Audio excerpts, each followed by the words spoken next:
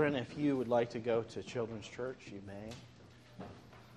We had a little different order this morning. We want you to hear the hymn of the month and sing with us, but we also want you to get to Children's Church.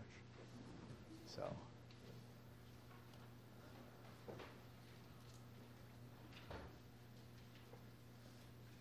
think that's everybody. Turn with me, if you would, to Acts chapter 7 in your Bible.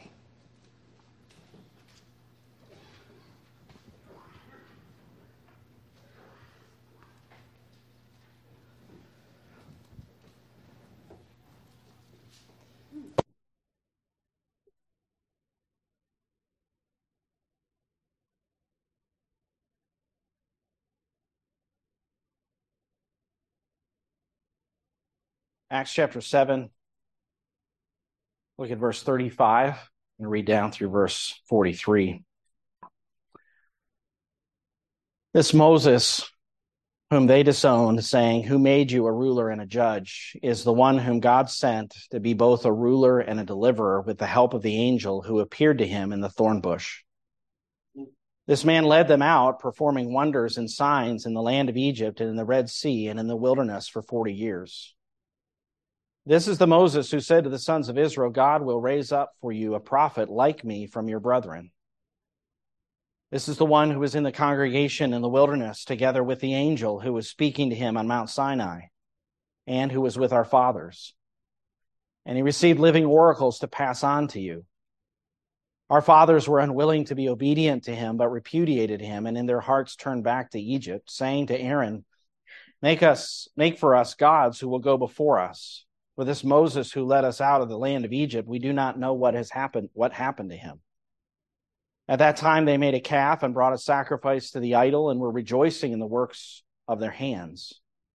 But God turned and delivered them up to serve the host of heaven. As it is written in the book of the prophets, "It was not to me that you offered victims and sacrifices 40 years in the wilderness, was it, O house of Israel? You also took along the tabernacle of Moloch and the star of the god Rampha, the images which you made to worship. I also will remove you beyond Babylon." May the Lord bless the reading of his word to our hearts. You were not here with us this last week or the last number of weeks as we've considered Acts chapter 7. We're in the middle of a context where Stephen, one of the first deacons in the church, has been publicly used by the Lord to preach the gospel. He's also been subsequently accused of blasphemy against God and Moses, speaking against the temple, against the law. And as he was accused and then arrested, he's been taken and he's on trial. And this chapter is his speech of defense before those who have put him on trial. So in the land of Israel during these days, the high priest would be the presiding officer, sort of like the Supreme Court justice, as he asks the question in verse 1, are these things so? Are these charges that were made so? And Stephen, in his answering of the charges against him, begins with the God of glory and a story in the early part of his defense of God's presence and blessing of Abraham, and then God's presence and blessing of Joseph and the patriarchs. Then we've come to a portion of the chapter where the focus is on Moses and the generation that went out of Egypt, but it's especially focused on Moses. Moses is born at a time when God is fulfilling his promise, and Moses, in God's plan, was the chosen individual to deliver the people of God. And I say the chosen individual, he's the chosen human being. Obviously, God is going to do the delivering, but he's using Moses as a human instrument to both speak to Pharaoh and speak to God's people, and really is what you might say is a mediator from a human standpoint. Moses, we see the context of his ministry in verses 17 and down through 19, and then his birth and his calling and his initial rejection. And really, as we come up to verse 35, we've already looked at his calling, but I want to take a little time to consider how he was called, or at least who he was called by. Verse 30, which we did not read today, says, after 40 years had passed, an angel appeared to him in the wilderness of Mount Sinai in the flame of a burning thorn bush. And I don't know about you in your Bible, but my Bible has that verse in all caps, at least after it says after 40 years had passed. It's in all caps because it's quoting from Old Testament scripture. So when in the New American Standard, when there's a quotation, there's all caps to help us to see that. So what we might not see, but sometimes is in other translations, is a difference between how that word angel appears. So in verse 30, when it says after 40 years had passed, an angel, in some translations, it's a small a. In the New King James, and perhaps others, I'm not aware, but at least the New King James has a capital A. Okay, so after 40 years, an angel, either small a or capital A. Again, in the New American Standard, it's all caps. And so we don't have necessarily the ability to see how the translators were thinking, other than we know that they thought this was a quotation from the Old Testament. So why would someone capitalize that word A, or angel, with capital A? And why would they do it throughout this chapter when the angel is mentioned? Why would there be a capital A? And this is what we began to look at. Well, the reason is that the person that is appearing to Moses as the story unfolds there in Exodus chapter 3 is very obviously God. It's very evidently God. Because the angel appears, but when he speaks, it's the voice of the Lord. And remember, last week we talked about that word angel. And if you want to look up those references, I'd be glad to give them to you. I'm not going to go back into the study of that word, but I'll just remind us that that word angel is not a word that automatically communicates a finite spirit like Gabriel, who is created by God and lives in heaven with God and then serves God occasionally by doing whatever the mission is to earth or on earth, but he's an angel. He's a created finite spirit without a body. That word, when we see it in scripture, even in the New Testament, and it's the Greek word angelos, and there are times where that refers to someone like Gabriel, but it also can refer to a human messenger. So the word is more about the function of being a messenger than it is about what the person is. And that's true in the Old Testament as well. The illustration I gave was from Genesis 32, where it says the angels of God met Jacob, and those are those heavenly beings created by God who met him and were a signal of God's protection. But the very same word is used of Jacob's messengers, human messengers, that he sent to Esau. Same word, actually same chapter. But here we have a person who is a messenger, and yet as he speaks as God.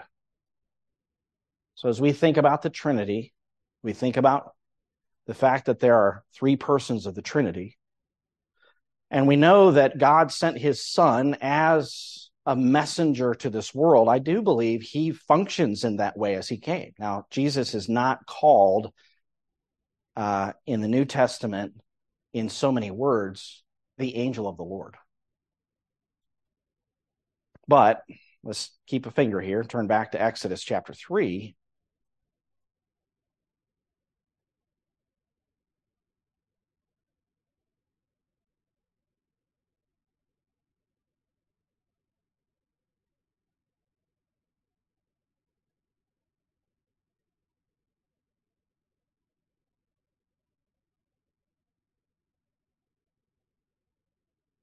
And let's just read briefly this account, the initial interaction between the angel of the Lord and Moses. Verse 2, the angel of the Lord appeared to him in a blazing fire from the midst of a bush, and he looked, and behold, the bush was burning with fire, yet the bush was not consumed. So Moses said, I must turn aside now and see this marvelous sight, why the bush is not burned up. When the Lord saw that he turned aside to look, God called to him from the midst of the bush and said, Moses, Moses. And he said, Here I am. Then he said, Do not come near here. Remove your sandals from your feet, for the place on which you're standing is holy ground. He also said, I am the God of your father, the God of Abraham, the God of Isaac, and the God of Jacob. Then Moses hid his face, for he was afraid to look at God. And the Lord said, verse 7, I have surely seen the affliction of my people who are in Egypt, and have given heed to their cry because of their taskmasters, for I am aware of their sufferings. So I've come down to deliver them from the power of the Egyptians, and to bring them up from that land to a good and spacious land, to a land flowing with milk and honey, to the place of the Canaanite, the Hittite, the Amorite, the Perizzite, and the Hivite, and the Jebusite. Now, behold, the cry of the sons of Israel has come to me. Furthermore, I have seen the oppression with which the Egyptians are oppressing them. And then, of course, he says, Come now, I'll send you to Pharaoh. And if you follow the context, it is chapter 3 and chapter 4, which is the call of Moses. Who called Moses into service? Well, it's the angel of the Lord, who's also God, who's also Yahweh. But he even gives his name here, because Moses wants to know in verse 13, what is your name, that I might tell them? Verse 13, it says, Then Moses said to God, Behold, I'm going to the sons of Israel, and I will say to them, The God of your fathers has sent me to you. Now they may say to me, What is his name? What shall I say to them? God said to Moses, I am who I am. And he said, Thus shall you say to the sons of Israel, I am has sent me to you. Now, we could get into the details of verse 14, but I really want to focus on that name, because he does identify that as the name that he wants to give Moses to give to the children of Israel. I am. This is why sometimes in songs and in literature, you might see a reference to God as the I am. This is his divine name. In fact, he says, as he continues in verse 15, at the end of the verse, he says, This is my name forever, and this is my memorial name to all generations. So to have that name, to claim that name, it's a divine name. Now, I said that Jesus in the New Testament is never identified in so many words as the angel of the Lord, and yet he does take that name. That name, I am, he does take. And this could be a message in and of itself, without going into all the passages, I'll just give you a few references. And some of it is a matter of translation, where you may not see exactly that he's saying it, but I believe John records multiple instances of him saying this in the context of identifying himself. For instance, with the woman at the well, she said, I know that when the Messiah comes, he will tell us all things. And Jesus, in his response to her statement, said, I am the one who is speaking to you. And so what he's doing is he's identifying himself as the Messiah, and at the same time, he's using that name. In John chapter 6, and other Gospels record the story as well, as Jesus is walking on the water and wants to assure his disciples that it's him. He says, I am. Do not be afraid. John chapter 8, if you turn there, is what you might say, both in the context and the explicit statements, a clear indication that Jesus is taking this name, I am, to himself.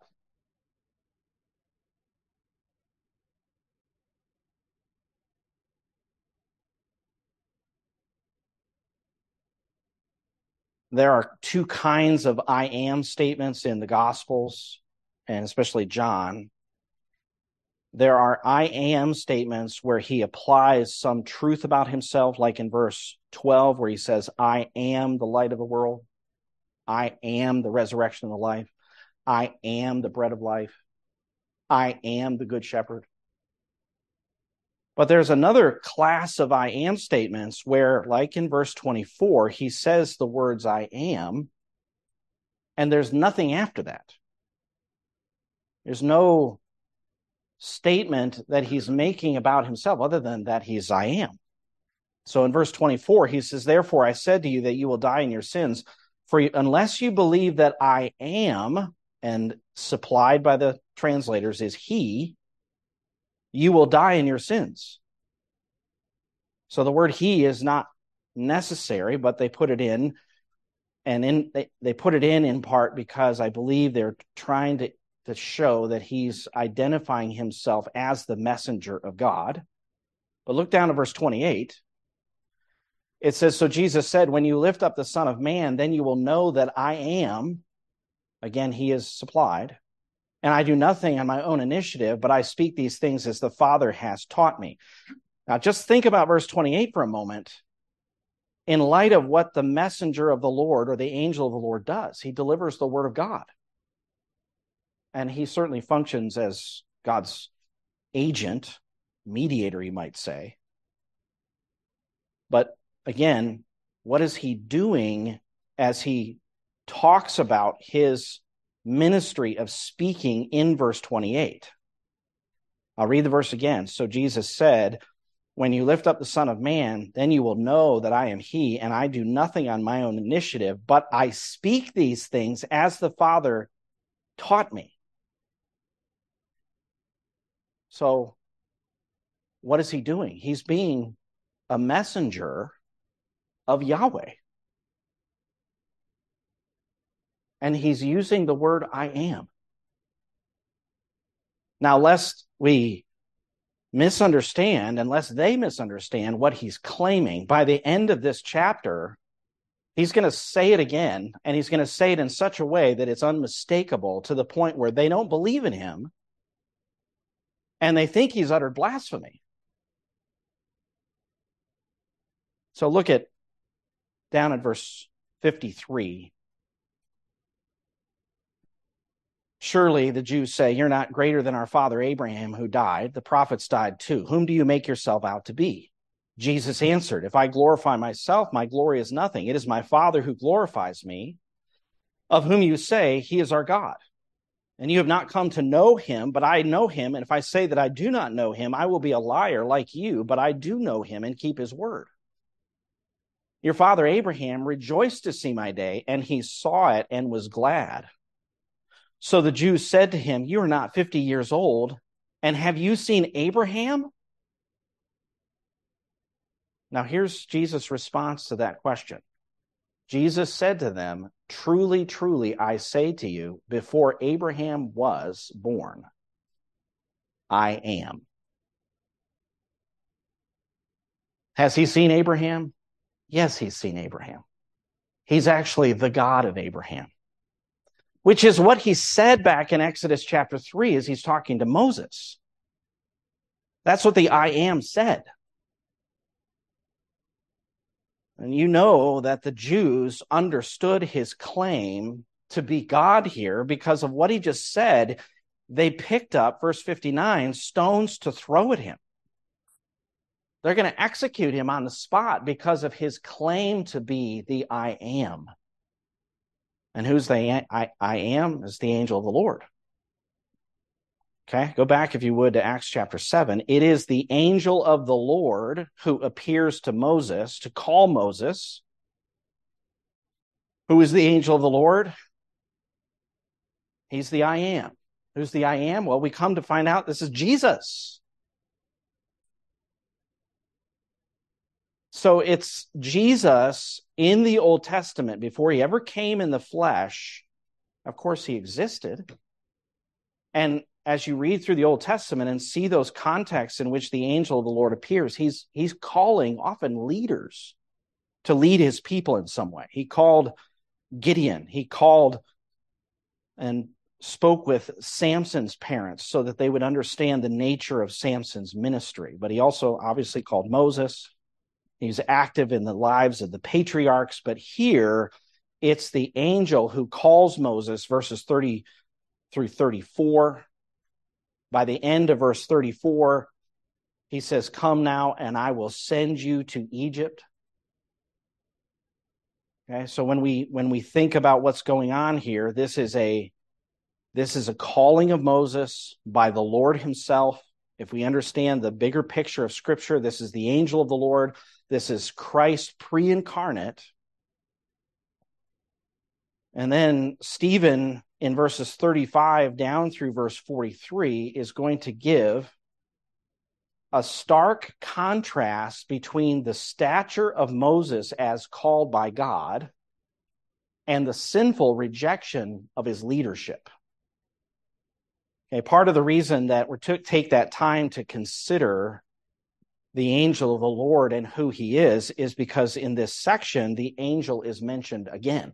And again, if you were to read the New King James, you would see capital A, that this is not just any angel, but this is the messenger of Yahweh. This is Christ pre-incarnate. This is Christ in the Old Testament who has called Moses and is going to help Moses as Moses delivers the people out of the land of Egypt.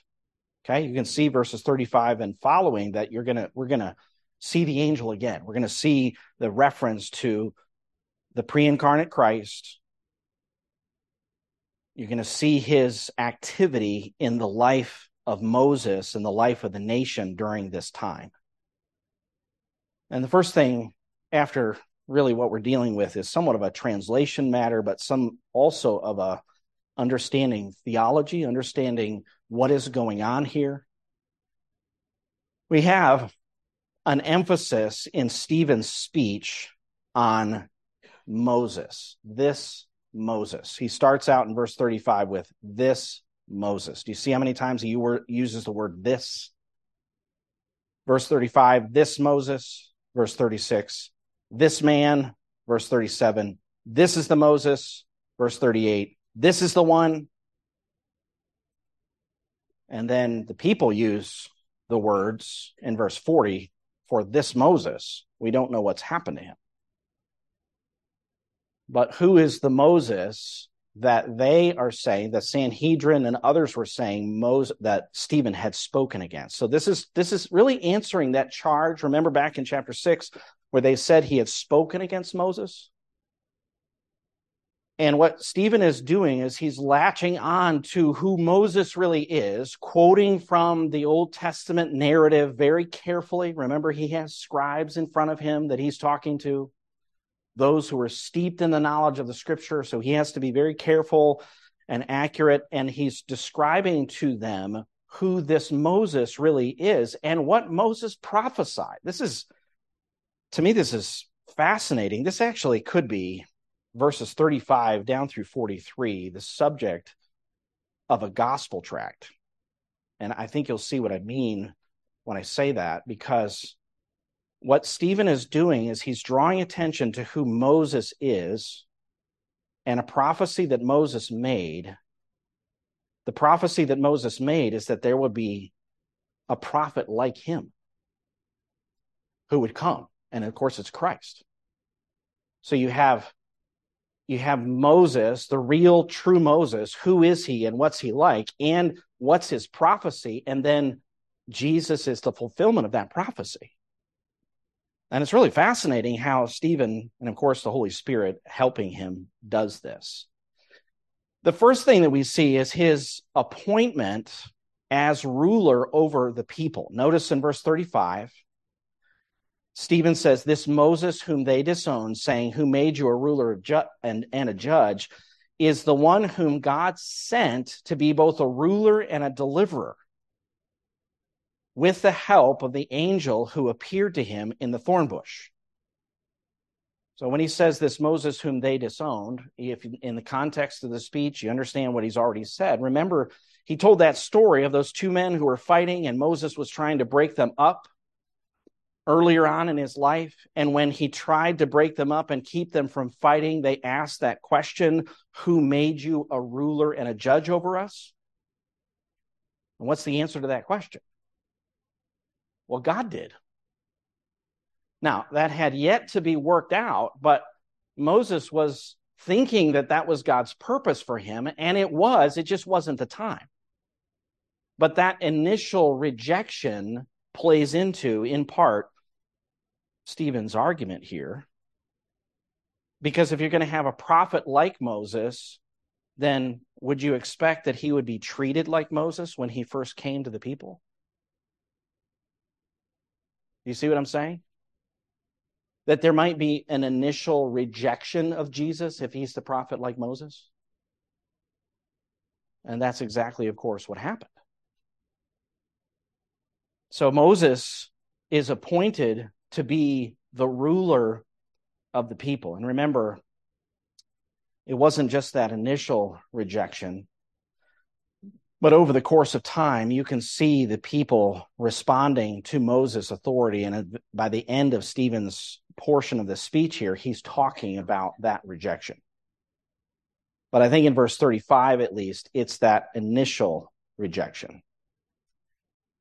Notice he does draw attention to Moses' position or his authority as ruler and a deliverer. Then it says, with the help of the angel who appeared to him in the thorn bush. I'm not going to ask you to turn back there, but when he's talking to the angel of the Lord, he says to Moses, certainly I will be with you, and this shall be the sign that it is I who have sent you. When you brought the people out of Egypt, you shall worship God at this mountain. That was one of the promises that he made to Moses so that Moses would know that he was going to be helped. In addition to that, he said, this is the angel of the Lord, I will stretch out my hand and strike Egypt with all my miracles, which I shall do in the midst of it. And after that, he will let you go. He said, I will grant you favor in the sight of the Egyptians, and it shall be that when you go, you will not go empty-handed. So when it says that Moses was going to receive the help of the angel, part of it was the angel's presence. Part of it was the miracles that were done in Egypt, the plagues, and who said that he would accomplish that? It was the angel of the Lord. This is Christ in the Old Testament. Moses, remember, objected because he didn't think he was eloquent. At least that was the objection he was putting forth. But in Exodus chapter 4 and verse 12, he says, go and even I will be with your mouth and teach you what you are to say. So he's making promises to Moses. So what I'm saying is in verse 35, when it says with the help of the angel is making these promises. And of course, as you read Exodus, you see them fulfilled, including those things that the angel of the Lord did for him even during that scene in the desert at the burning bush. Remember, he equipped Moses with signs, the sign of the water turning to blood, the sign of his hand going into his garment and coming out like leprosy or with leprosy, and then putting it in and bringing it back out and it's healed. And then what's in your hand? Throw it down to the ground and it turns into a serpent and Moses runs from it. And he says, take it by the tail. And Moses does, and it turns back into a rod. And so the angel of the Lord is giving Moses signs to then give to the people, which would help him show that he really was from God. It's very evident that God, of course, was with Moses. And if you look at the miracles that Moses was enabled to do and the miracles that God himself did, it was obvious that Moses had the presence of God with him. Again, context. This is the prophet who is the type of which another prophet would come. So Moses has the presence of God. I guess I just asked the question, did Jesus have the presence of God with him? Was he doing miracles? We can even think more about that because the very next verse is about those miracles, which you might call the authentication of Moses' call by his signs and wonders. How do we know this man is from God? Well, verse 36, this man led them out performing wonders and signs in the land of Egypt and in the Red Sea and in the wilderness for 40 years. So Moses' ministry of miracles extended beyond just that initial time in Egypt when he's showing the children of Israel that he really is from God, throwing the rod down and it becomes a serpent, turning the water of the Nile into blood, showing them his hand leprous and then healed again. Then you have all the plagues. Then Moses leads them out, and at the Red Sea, the Lord divides the sea so they can all go through. We know whose rod was stretched out over the sea. It was Moses's. God is helping him. This was a testimony to, of course, God's power, but also Moses' leadership as the one called by God. And so when it says performing wonders and signs in the land of Egypt, study through the plagues. Amazing things are happening. But go beyond that and see when he goes to the Red Sea, watch that scene as God destroys his enemies. But then if you follow Moses into the wilderness, you see at a certain point they come to a place where there's water, but it's bitter. God shows Moses a tree. He takes the tree, throws it into the water. The water becomes sweet. The people can drink. That's one of the miracles. God obviously provides manna and quail, and while Moses wasn't the one providing it, he's the one giving testimony to it that God would do it, and God did it. And then he struck the rock so that the water would come out according to God's command. When they needed water again later on, remember he struck the rock when he was supposed to speak to it. He struck it a second time, and God allowed it to flow, but then he judged Moses because Moses didn't obey him. There's the battle against Amalek, where as Moses' hands are raised, Israel's winning. When his hands go down because he's weary, they're not. There's very obvious attention on this man and his mediating God's working in the nation. Numbers 11, there's a judgment of fire, and Moses prays, and the fire dies out. In Numbers 12, there's the healing of Miriam from leprosy after she sinned and challenged Moses' authority along with Aaron. And Moses had compassion on his sister, and even though she had leprosy for a week, God did heal her at his prayer. There's the ground that opened up under Korah and his fellow rebels when Moses prophesied that it would. There's also the bronze serpent, which as God's judgment upon the murmuring people, the serpents came in and bit them. God told Moses to make a serpent, a bronze serpent, so the people could look, and if they looked, they would live, and that happened. So when it says in verse 36, this man led them out, we know that. Read Exodus, you see him leading them out, performing wonders and signs in the land of Egypt. Yes, it happened there. Yes, it happened at the Red Sea. And yes, it happened in the wilderness for some 40 years. This is God's authentication that Moses was to be their leader. Obvious through the signs and wonders that he was doing in the name of God, prophesying in the name of God, those prophecies coming true.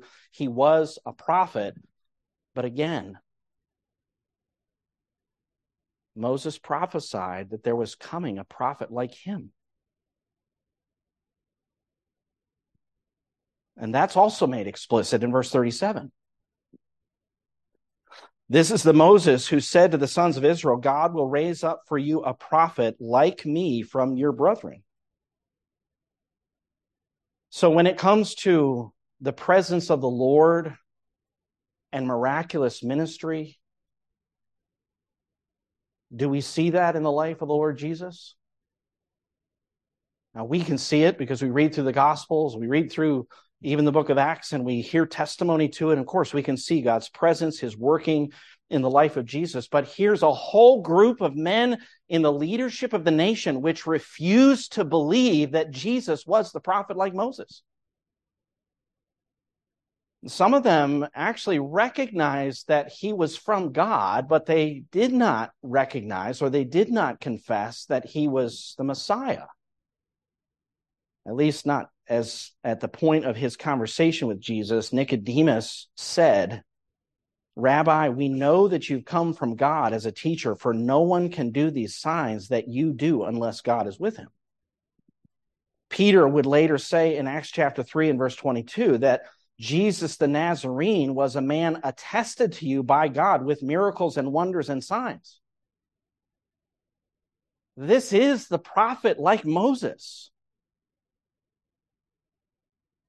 And that's, I believe, in part why Stephen draws attention again, as Peter had before, to this promise that there would be a prophet like me. And the key thing in terms of the incarnation, verse 37, is from your brethren. You understand what I'm saying? In other words, that the prophet who comes is going to be one of you. He's going to come from the nation. Jesus was very certainly from the nation. We also know he was virgin born, but he is of the line of David. He's a human being. He's the Word made flesh and come to dwell among us. This is who Jesus is. He's God in the flesh. He's the prophet like Moses. He came from within the nation. He has been raised up by God. God's presence was with him. He did miracles and signs and wonders. God was attesting to him. That's in part what Stephen is drawing attention to, even as he's drawing attention to Moses. In other words, they say he's speaking against Moses. Oh, you can see Stephen saying, let's talk about Moses. Let's talk about what Moses was like, because as he's talking about what Moses is like, it elevates that ministry and what that would look like. And now here has come one, the Lord Jesus, who's right in line with that. And let's think about that for a moment, this prophecy, verse 37, that Moses made back in Deuteronomy. Peter had drawn attention to that back in Acts chapter 3. Let's turn over there for just a moment.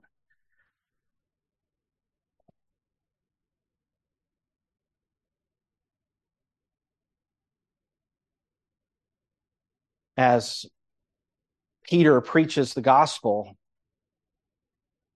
in verse 13, he gives credit to Jesus as the author or the source of this miracle that has been done to this man who couldn't walk.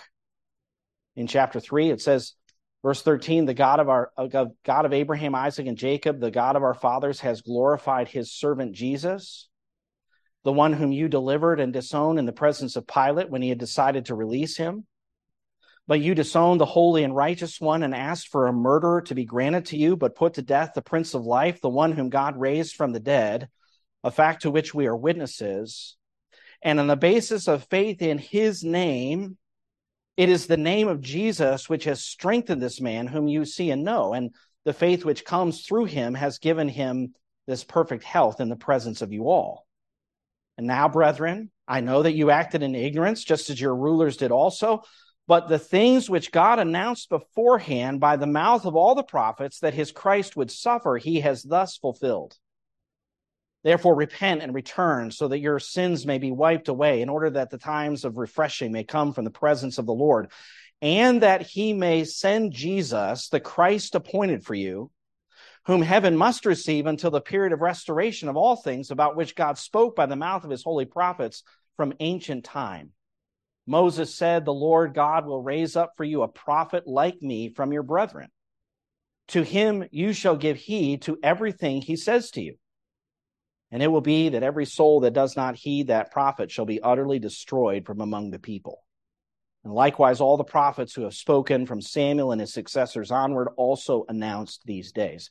And he goes on to draw attention to that connection that they had with Abraham, the promises, and then God's keeping of his promises to Abraham. You know, the Jews were expecting a prophet like Moses. Even the Samaritans were. In fact, the Samaritan woman's statement to Jesus is directly connected, if you look at what she says, to that passage in Deuteronomy. I know that the Messiah is coming. He was called Christ. When that one comes, he will declare all things to us. That's a prophetic function. And that's when Jesus said to her, I am the one who is speaking to you. He's the I am. He's the Messiah. He's the prophet like Moses. You see all these truths converging on this one person. When Jesus saw, or when the people saw the sign which he had performed in John chapter 6, the multiplication of the loaves, they said, this truly is the prophet who is to come into the world. John chapter 7, there's also a testimony that the people said, this certainly is the prophet. So when Stephen draws attention to this prophecy, verse 37, Acts chapter 7, he's really drawing attention to the prophecy that Christ is coming and he's going to be like Moses, this Moses who was initially rejected, this Moses who was to be a leader and a deliverer of the people, this Moses whose life was attested to by signs and wonders. There's a prophet just like that who's coming. And Peter's saying he's come. And Stephen, by implication, is saying he's come. But let's keep on going. Look at verse 38 of Acts chapter 7. In addition to his prophecy of this coming prophet, who, of course, we know is Jesus, again, focus back on Moses, verse 38. This is a hard verse to understand, as you gotta pay attention to what it's saying. This is the one, talking about Moses, who was in the congregation in the wilderness. Okay, the word there is ekklesia. It's the word from which we get our New Testament word church. This is not the church in the Old Testament. It's the gathering of people, the assembly. Moses was in that assembly in the wilderness. Notice it says, together with the angel who was speaking to him on Mount Sinai. And supplied here is who was with our fathers. And he received living oracles to pass on to you. Okay, I think the last part of the verse is part of what helps us to see some of the context of what Stephen is talking about, because the last part of the verse, when it says he received living oracles to pass on to you, what is that? What are the living oracles that Moses received to pass on to the people? Okay, I saw someone say the 10 Commandments or the law. Okay, so it's that context. Moses is the focus, but notice it says Moses is in the congregation, that's the people of Israel, in the wilderness, together with the angel. The New King James has capital A. So he's with the people. He's also with the angel of the Lord. And then Stephen says, and who was with our fathers. And I do believe that that last phrase does have to do with Moses is with the fathers of Israel. He's with the leaders of Israel. He's with the people of Israel. He's also with the angel, the same angel who called him in the wilderness. He's there with him. In fact, one person in commenting on this verse said that verb that's translated speaking, or that participle that's translated speaking, when it says the angel who is speaking to him on Mount Sinai. Now I think the context at the end of the verse is the law, but the angel of the Lord spoke to Moses at Mount Sinai when he called him. And he said, This will be the sign that I'm with you, that you'll come back and worship God in this mountain. So he spoke to him at the beginning. He spoke to him at the end. And when he spoke to him at the end, what was given to Moses? The law of God. Now, believe it or not, there's more challenges in understanding Stephen's speech as we progress on, but there's just challenges there. But what we do know, at least, is that Moses is acting as the mediator between God and the people. This is the one who was with the angel. He's with the congregation. He's with our fathers. This is the one who's operating in that environment as a mediator. The very one that God had chosen.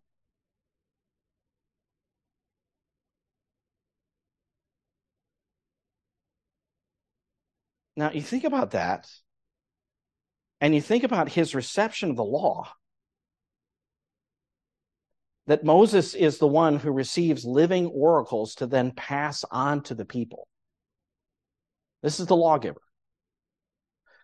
He's done miracles in the land of Egypt, at the Red Sea, in the wilderness. God is attesting to his calling by those miracles. And yet, all those things, and he's the mediator between God and the people at Mount Sinai. He's the one who tells them what to do and is the one who, of course, is involved in the very covenant that God is making with Israel at the base of the mountain. This is the man.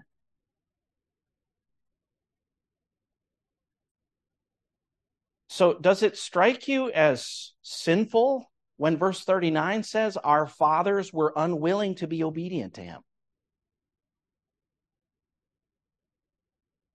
How does that strike you? In other words, Stephen is just stating the facts about who Moses is and his call of God, his relationship with God, his being authenticated as the one that God is working through during this time to lead his people. And yet, and it really is a charge. He hasn't yet made the charge to the ones that he's speaking to, but he says, our fathers were unwilling to be obedient to him.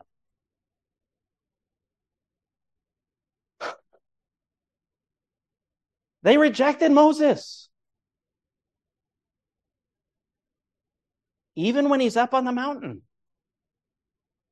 Right? He went up on the mountain, he's meeting with God, and time is passing, and they come to the point with this Moses, we don't know what's become of him. Aaron, make for us gods. And you read through the account of that great sin at the base of the mountain, and that was a rejection of Moses, that was a rejection of God, it was a return to Egypt in their hearts. They're rejecting God. They're rejecting God's leader. They're turning back to their idols. You might say in listening, and if you just listen to verse 39 in the context, what insanity! In light of who Moses is. What insanity in light of the fact that they just seen not long before God coming down on the mountain. Rebellion against God and against a leader who has been authenticated by God, testified to by God. It's just ridiculous. Shows the hardness of sinful hearts. And on top of that, you look at all the good things that God had done for the children of Israel from the time they're in Egypt to take them out of that slavery, to bring them all the way through the Red Sea and to provide for them at the base of that mountain, all that he did to establish a leader before them, and still they rejected him. Isn't this a testimony to our sinful hearts? We are skilled at taking good things and receiving good things and then returning evil.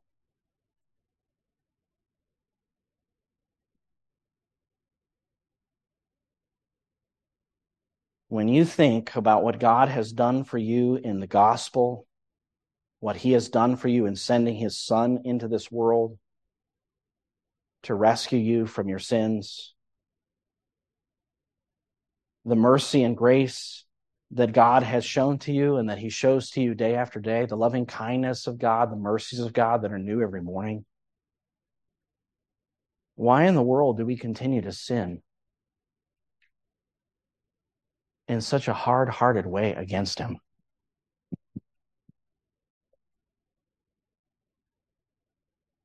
God has been good to you. God's been gracious to you. So have you responded with thankfulness? Or do you grumble and complain? Do you respond with devoted service to him? Or are you lazy and inactive in the service of Christ? Do you worship God? Or is this boring to you? And ho-hum? And do you respond with, glad that's over, I can get to do what I want to do now? Do you respond with patience under the trials that God sends your way? Or do you complain and grouse about the difficulties that you face? I could ask it this way. Have you received the grace of God and made nothing of the grace and goodness that he has shown you? In other words, these people have been graced. The first statement of the law is a statement of grace. I am the Lord your God who brought you out of the land of Egypt, out of the house of bondage. That's grace. Deliverance. And it wasn't long before they started to worship another god and claim that that other god or those gods were the gods that led them out of Egypt. How often do we turn the grace of God in our life to an occasion for service and devotion? And even more to the point, have we received the leader, the Lord, that God has demonstrated clearly is the one that he will reign over humanity through? Moses and all those things about Moses, Stephen's drawing attention to that, and he's saying, Jesus is the prophet like Moses. It's very evident historically that this is the one, that this is the Messiah. And this group of leaders that are listening to Stephen will have none of it. They're rejecting him. And it's sinful rejection. It's sinful unbelief. And that's what unbelief is. If you're not believing in Jesus as the Messiah, you are sinning. And you're remaining in sin. And God will judge you. Even if that was the only sin you ever committed, it's worthy of death. It's worthy of eternal hellfire to not believe in Jesus Christ.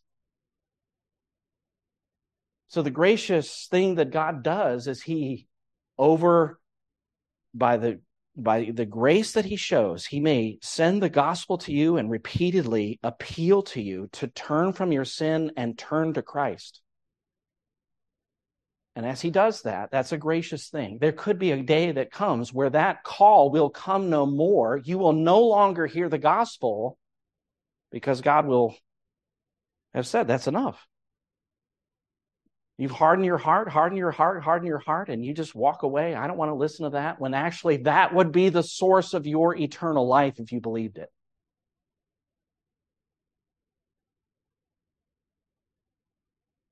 Now God, because the children of Israel here rejected Moses' leadership and repudiated him, and their hearts turned back to Egypt, God gave them over to their own desires. They wanted something other than Moses and something other than God, and so God gave them over to their own lusts. And that's really what verses 40 down through verse 43 are about, is his giving them over historically, both at the base of the mountain as well as beyond, even throughout their history. And Stephen really is spanning some history when he starts in verse 40 with the sin at the mountain.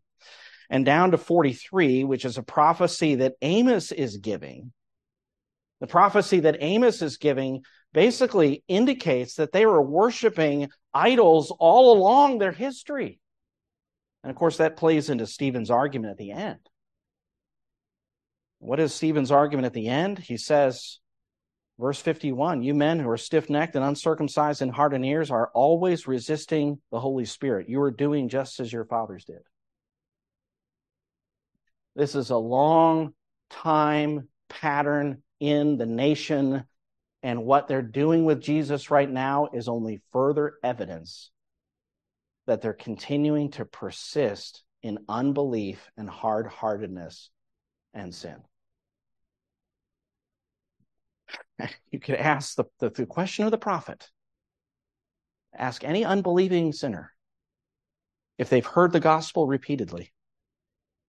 Why will you die? Why are you insisting on your own destruction through your unbelief and hardness of heart? Why would you persist in a path that leads straight to the lake of fire? It's foolishness. It's insanity. Turn to Christ. Believe in Christ. Turn from your sins. Find refuge and safety in Him for all of eternity. Why did I raise my voice? Because God's word speaks, but sometimes it does take, doesn't it? It takes a call of the gospel for someone to actually even give attention to what God's word is saying. Only God can do that work. It's not a loud voice.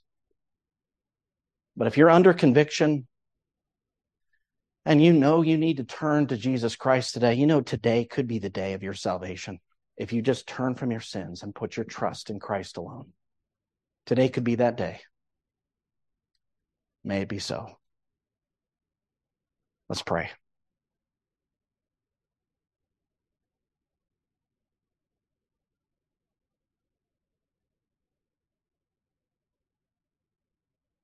Lord, my words will fall to the ground.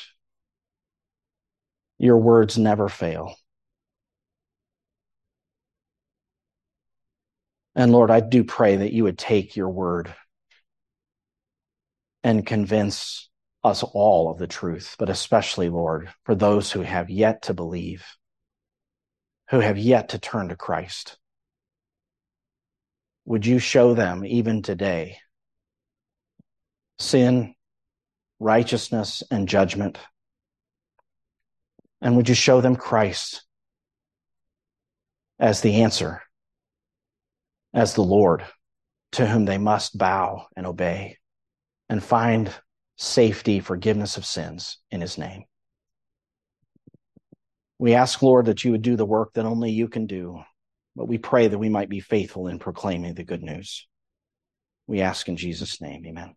Let's turn to 585. Stand together with me if you would.